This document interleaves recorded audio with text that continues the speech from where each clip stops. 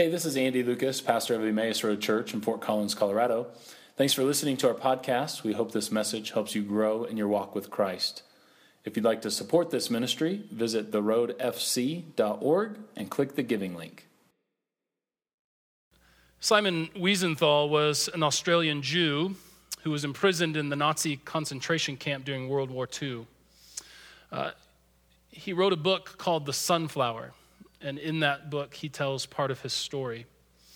His story begins when he is taken from the concentration camp to a makeshift temporary hospital in order to do cleanup work. But while he's at the hospital going about his business, a German nurse orders him to follow her. And if you were a Jew in World War II, you followed the instructions from Germans. So he went with her, and she led him into a room where a Nazi soldier named Karl Seidel was dying.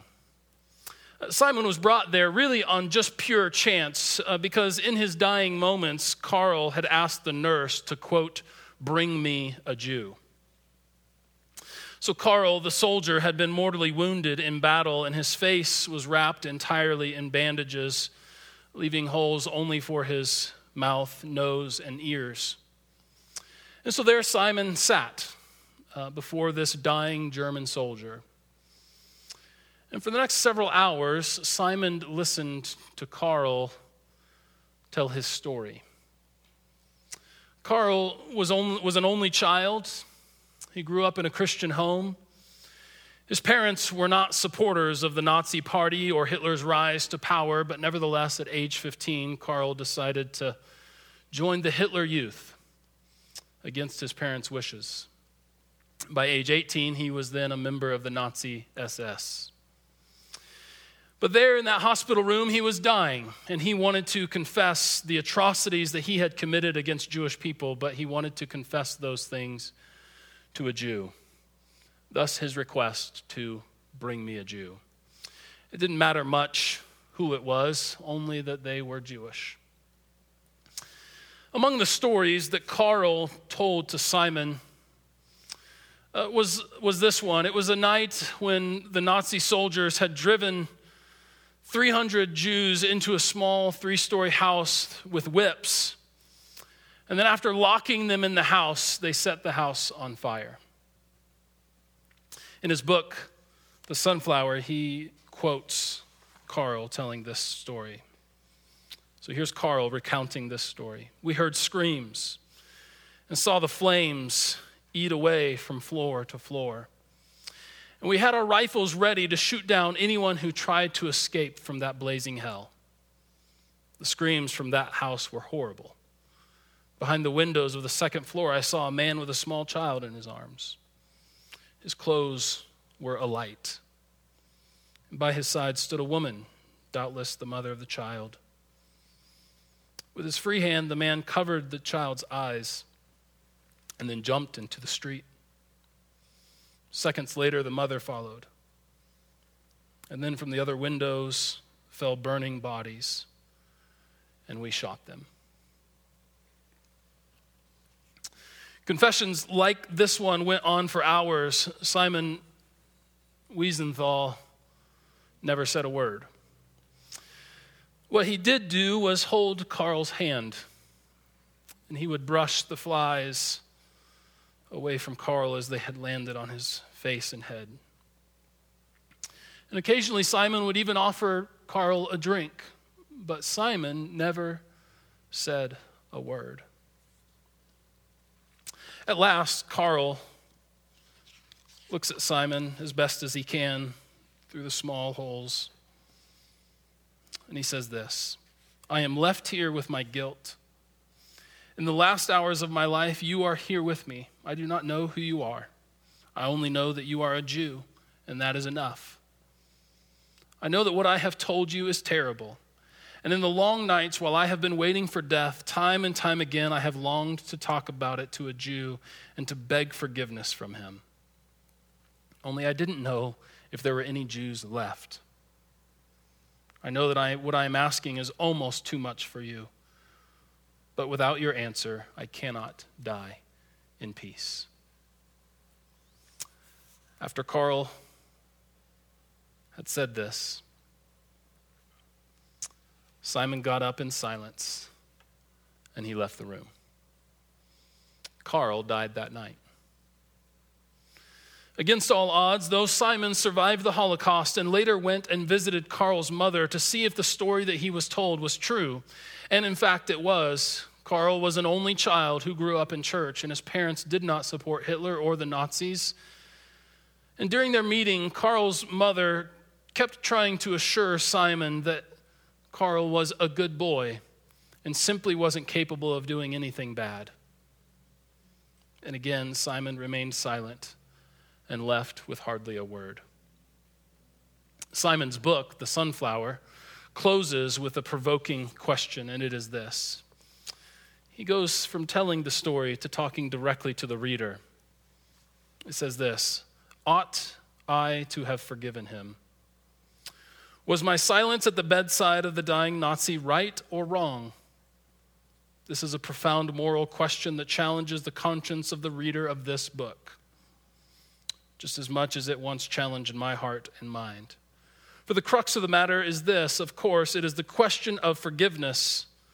Forgetting is something that takes time alone, forgetting is something that time alone takes care of, but forgiveness is an act of volition, and only the sufferer is qualified to make the decision. You who have just read this sad and tragic episode in my life can mentally change places with me and ask yourself the crucial question, what would I have done? We're in a series on forgiveness. Last week, what we learned is that forgiveness is refusing to respond with hurt, or respond to hurt and violence and offense that comes into our life, refusing to respond to those things with further hurt and violence and offense. And we began the series by talking about this, that forgiveness is absorbing the blow in order to end the cycle of revenge and violence. And if we're going to talk about forgiveness, we began, of course, by talking about the forgiveness of Christ toward us, for this is precisely what Christ has done. And so we learned that Christ's only disposition toward us is love. God's only disposition toward you is love. And this allows us then to accept his forgiveness and to offer ourselves forgiveness. But in this second week of the series, what I want to begin to do and to explore is how we begin to forgive others and the call to forgive others. And the truth is that forgiving petty offenses is usually no trouble. We call that up to human decency, that when someone has a petty offense against us, of course we want to forgive them. But the real rub of forgiveness and the Christian call of forgiveness is when we are deeply hurt by an offense. When the offense is betrayal or backstabbing or lying about you or your character, then the question of offense becomes much more complicated and much more difficult. In cases of abuse and real physical violence, it becomes much harder to begin to talk about forgiveness. Or perhaps the difficulty of forgiveness comes when the offense happens over and over and over again, that they just keep lying to you, they just keep breaking trust. What should we do in those cases? You see, the real question, the real issue, the real crux of Simon's question to the reader of the Sunflower is, what is the extent of forgiveness? Does forgiveness have proper limits? Are there limits to the forgiveness that we are called to offer? And when the offense is great, the question is it always right to forgive? And are some things just simply too hurtful to ever to be forgiven? We need the wisdom of God when it comes to these difficult questions. But we need not only the wisdom of God, but we need the leadership of the Holy Spirit. And so we turn in our Bibles to Matthew chapter 18, verses 21 and 22, just a short passage of scripture I want to read this morning. It says this, "Then Peter came up to Jesus and asked, 'Lord, how many times shall I forgive my brother or sister who sins against me?'" It's a good question, right? It's an honest question. How many times should I forgive a brother or sister of mine who sins against me?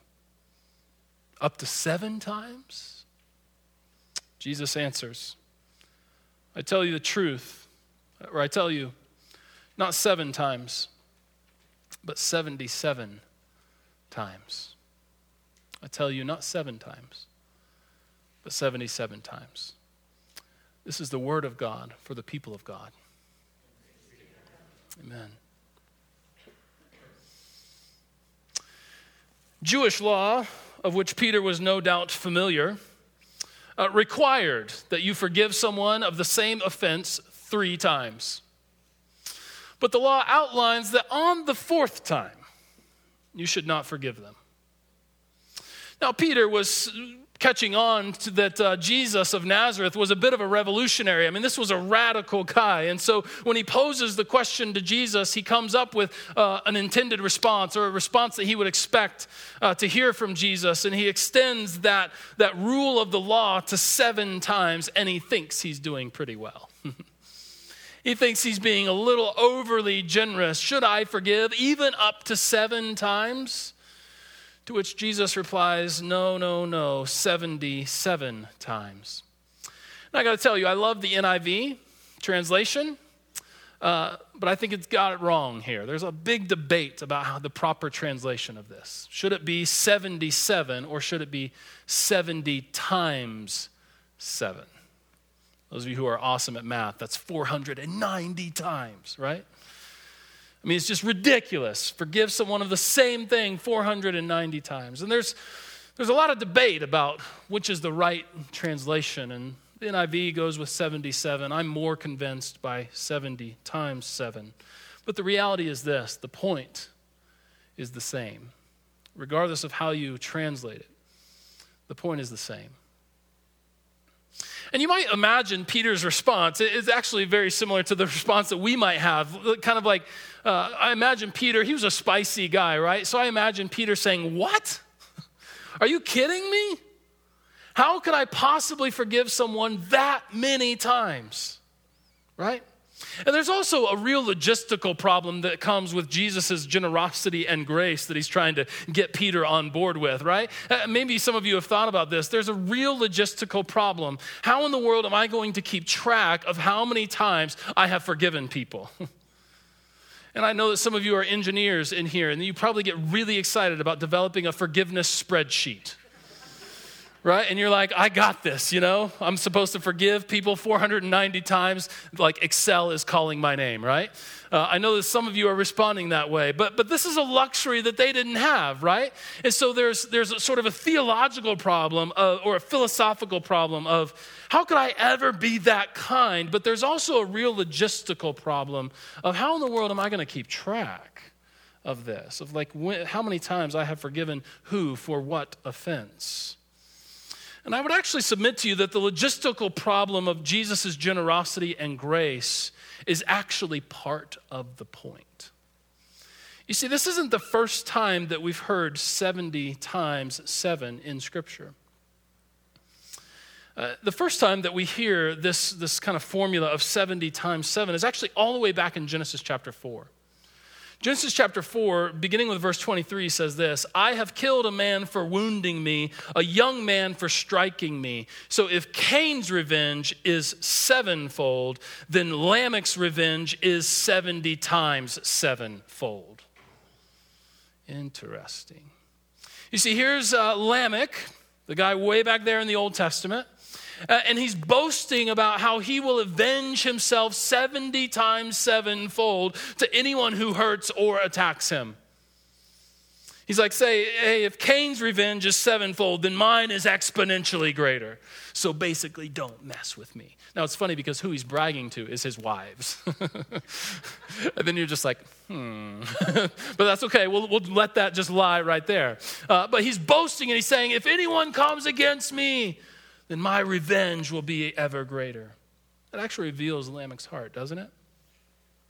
It reveals a heart completely bent on revenge. A heart bent not on just getting even, but on getting ahead. You've heard this narrative before, right? It's in almost every movie starring Liam Neeson. And it's clear that for Lamech, in order to get things made right, revenge must increase.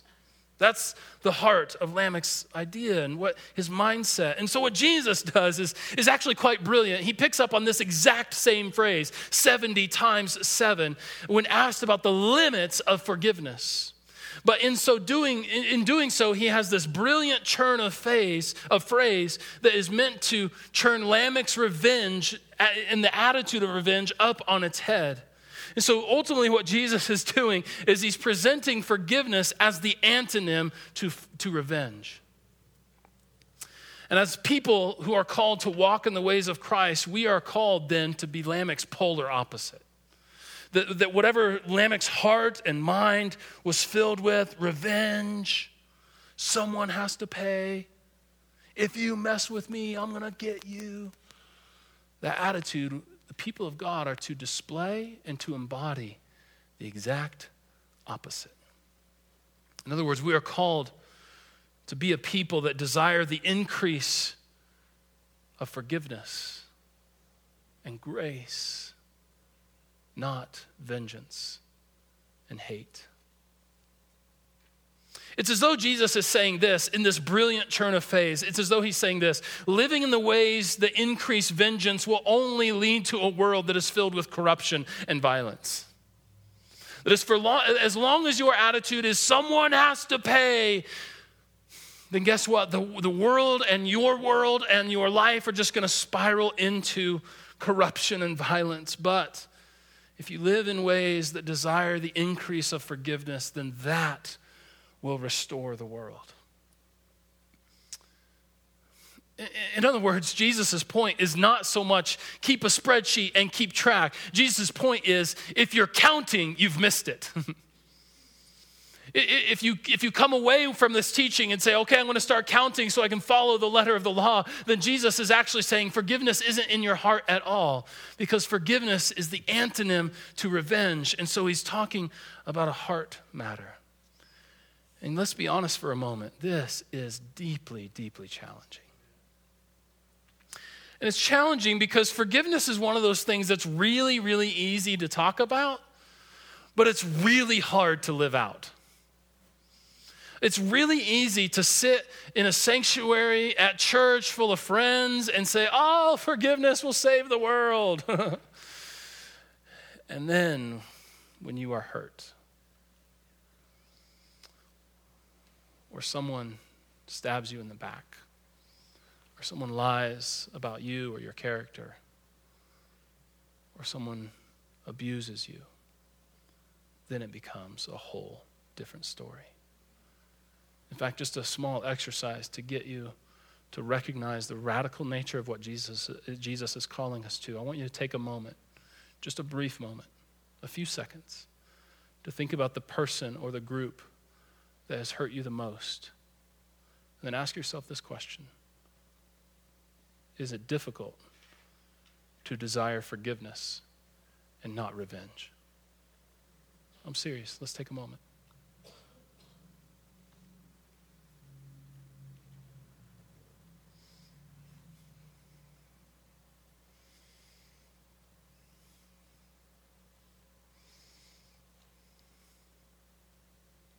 If you're anything like me,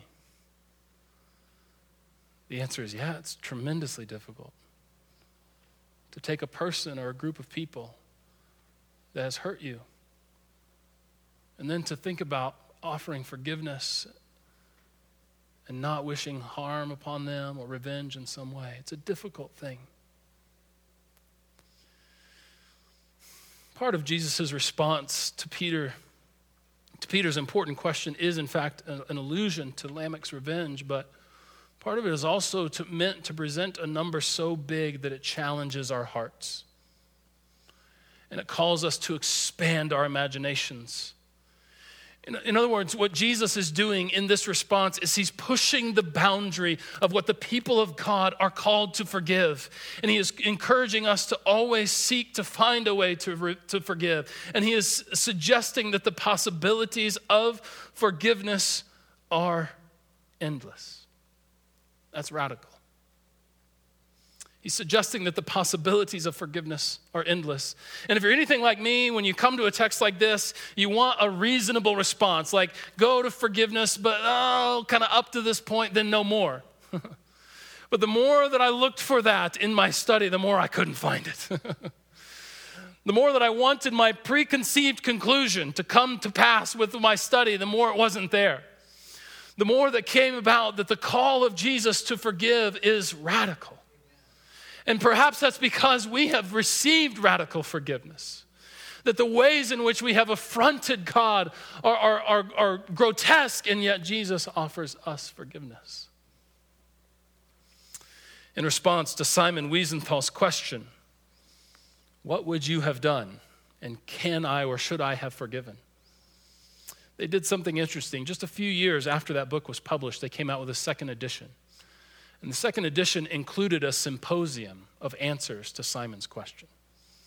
So they gathered 53 prominent thinkers that represented all the different major world religions, and they were asked to write an essay answering Simon's question, should I have forgiven?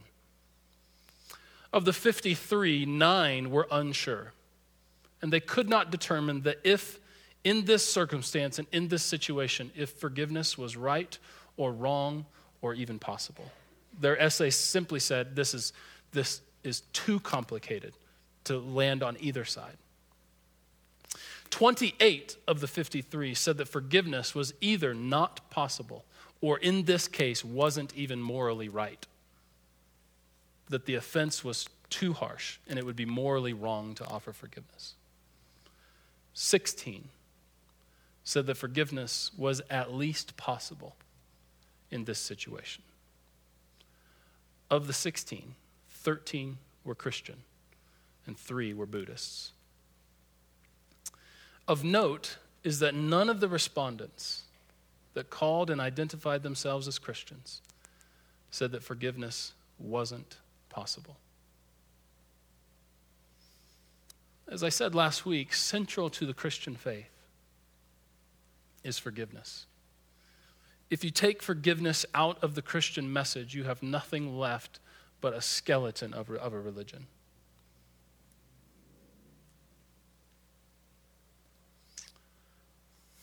The kind of forgiveness that we are called to as a people of God is radical. You might even call it unreasonable or reckless. But Jesus calls us to forgiveness that surpasses human decency and moves into the realm of the radical nature of followers of the way. Right? Before the term Christian was ever coined, the followers of Christ were called followers of the way. That is to say that Christ has kind of paved a path for us, and we then are called to walk in his steps by the power of his Spirit. To walk in ways that just oftentimes don't seem to make any sense. This is the kind of forgiveness that Jesus invites us into, even when the offense is great. And he calls us to this because forgiveness changes the world and rewrites the narrative of evil. I want you to hear that. Forgiveness changes the world and rewrites the narrative of evil. I want to talk a little bit more about this next week. Next week we're going to talk about practical forgiveness. And so we're going to talk about the nuts and bolts. How do you go about forgiving? What are some steps to take? Kind of some handles to grab onto. We've talked for 2 weeks just about philosophy of forgiveness and theology of forgiveness. And next week is the real nuts and bolts. But I want to say this. Everyone and every offense should seek to be restored by forgiveness. But not everyone should be returned to positions of power. Right? So when we're hurt and when there is an offense, particularly in situations of abuse, there is a person in power taking advantage of and violating someone under them, over which they have influence and power and physical strength often. When that is committed, as the people of God, we need to say that forgiveness and restoration is always possible. But forgiveness does not mean returning that person to that position of power. Are you with me? In other words, yes, we are called to be reckless in our forgiveness, but we're not called to be stupid. And sometimes, particularly in the evangelical strain of the church of which we are a part, I don't like the term evangelical anymore, but we won't get into all that. But in the church, we often sort of balloon forgiveness to say, since we've forgiven this person, we should just put them right back where they were. And we don't need to do that. Authentic forgiveness can take place without returning an offender to a position of power. Are you with me? I feel like I needed to say that. We might try to unpack that a little bit more next week. I got so much I want to say next week. I'm having a hard time. Like thinking, should we just extend this for the rest of the year and talk about forgiveness? Or like, what should we do? The real part of sermon giving is not like what to say, but it's like often it's like what not to say, right? And so whenever you're thinking, oh, he didn't say that or he didn't cover that, it's not always because I haven't thought about it. Sometimes that's the case. Like, hey, I never thought about that. But it's more often the case, it just something has to hit the cutting floor because you guys don't want to be here all day, right? So that's there you go. There's a little like sliver into the life of a preacher. So let's get back on track. So he has called us to this radical forgiveness because forgiveness changes the world and rewrites the narrative. It rewrites the narrative. On October 2nd, 2006,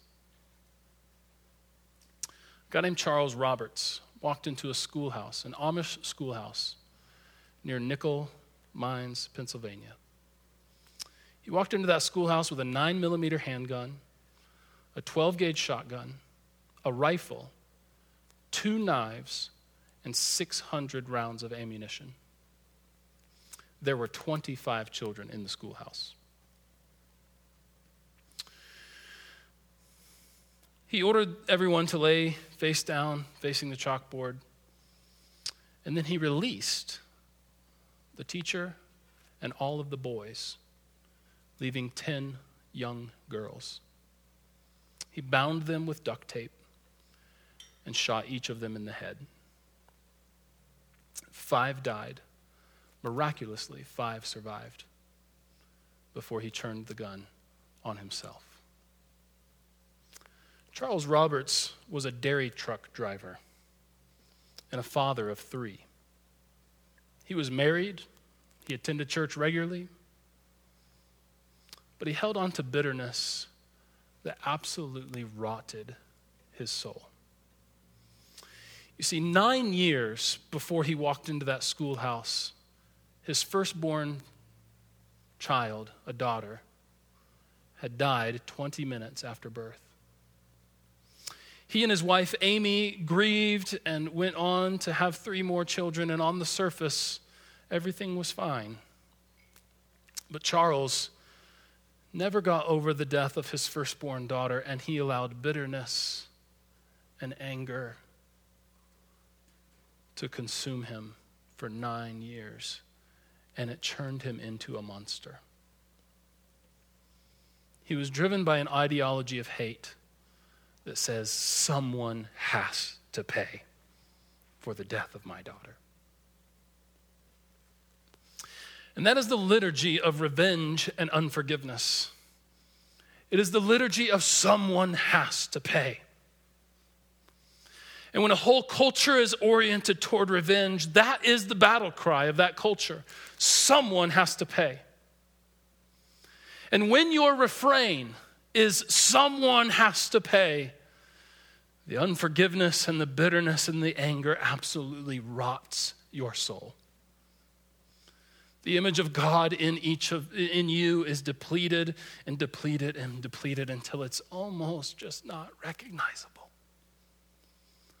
And you become less and less and less human. For Charles Roberts, the young girls at the school are the ones who had to pay for the death of his daughter 9 years previous. And the truth is, that could have been the end of the story. Just another headline in a long line of senseless violence in our country.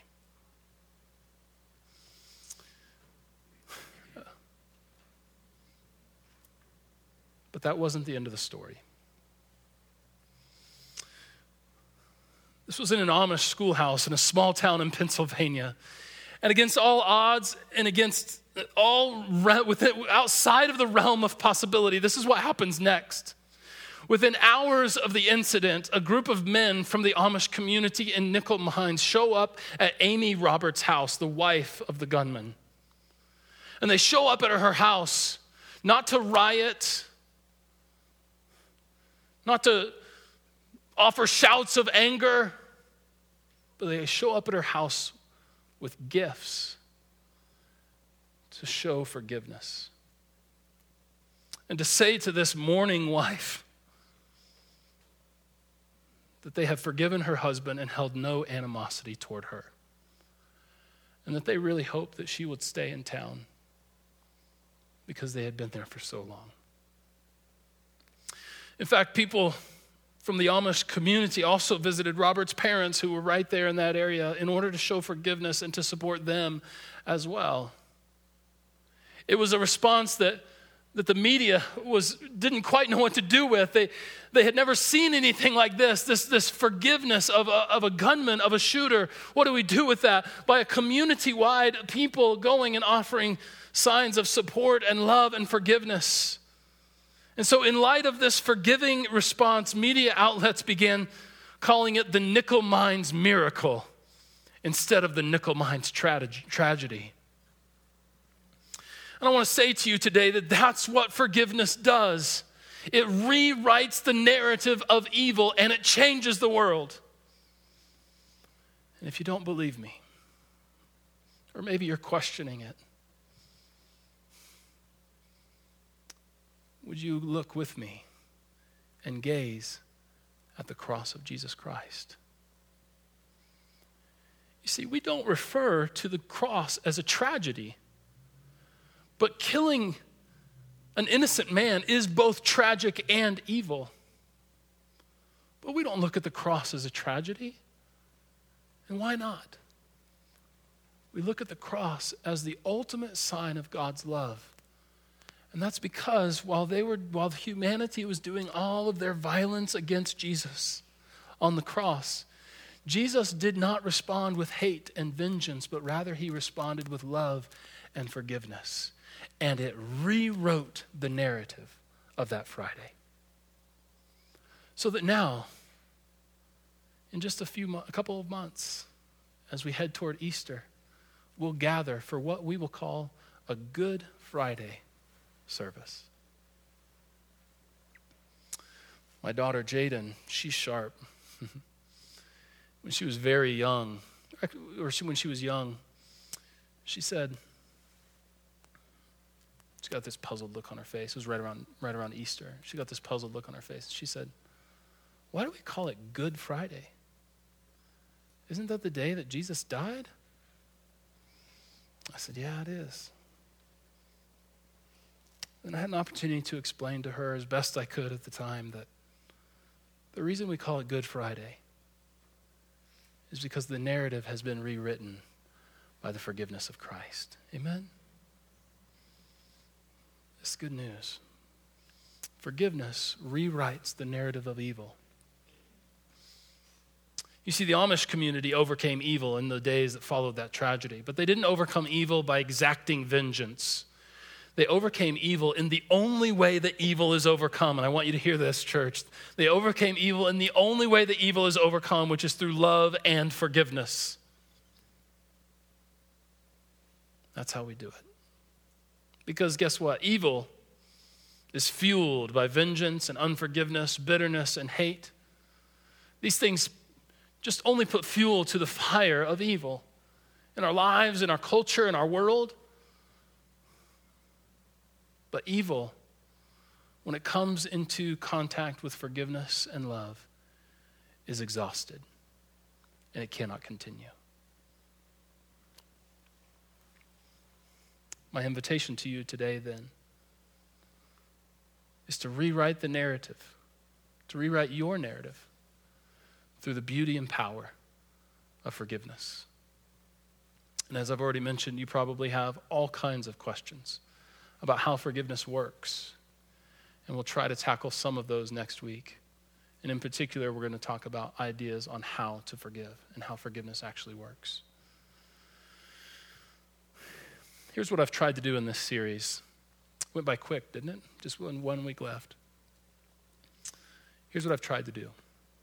I've tried to avoid empty platitudes, but rather allow us to fully enter into the difficult nature of the forgiveness that Jesus Christ calls us to.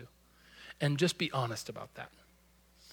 And let's just say and recognize that as the people of God, that he has called us to an incredible, radical, reckless, unrelenting forgiveness, because that's what we have received in Jesus Christ. But guess what, church? It isn't easy. It isn't easy. And one of the things that we'll talk about next week, and I'll repeat this next week, but one of the things that is so important to realize is that forgiveness is not a one-off event. It's not just a prayer of I forgive you and then I'm done. But depending on how deep the pain is, there is a forgiveness that happens every day. It's a giving over. It's a handing over to God. God, I was harmed. I was pained in this way. I give that to you and I forgive them. And then you release it. And the next day you release it. And the next day you release it. And the next day you release it. Until a little while you can go a little bit more than a few days, and then you release it again. And then it comes up again with a smell or a word or a trigger or a something, or you see that person and you never wanted to see them again, but you run into them in Target and you let it go again, right? Target or anywhere else. Some of you are like, why Target? Because I'm there all the time. Right? So it's not a one-time thing, but you do it over and over and over again, and you give it to God. I need to let us go. But here's what I want to invite us to do before we come to communion is I want us to join together in saying the Lord's Prayer. We've talked about the centrality of forgiveness to the Christian faith, and I think it's no accident, no coincidence that when Jesus teaches his disciples to pray, there's a very central line. Forgive us our sins. It doesn't stop there, does it? As we forgive those who have sinned against us.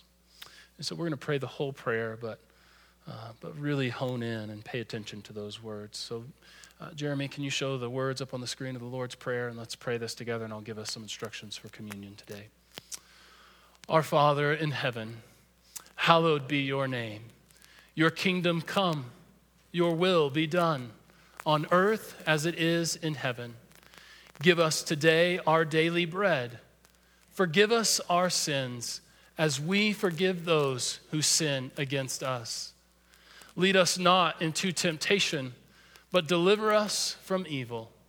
For yours is the kingdom, the power, and the glory now and forever. Amen.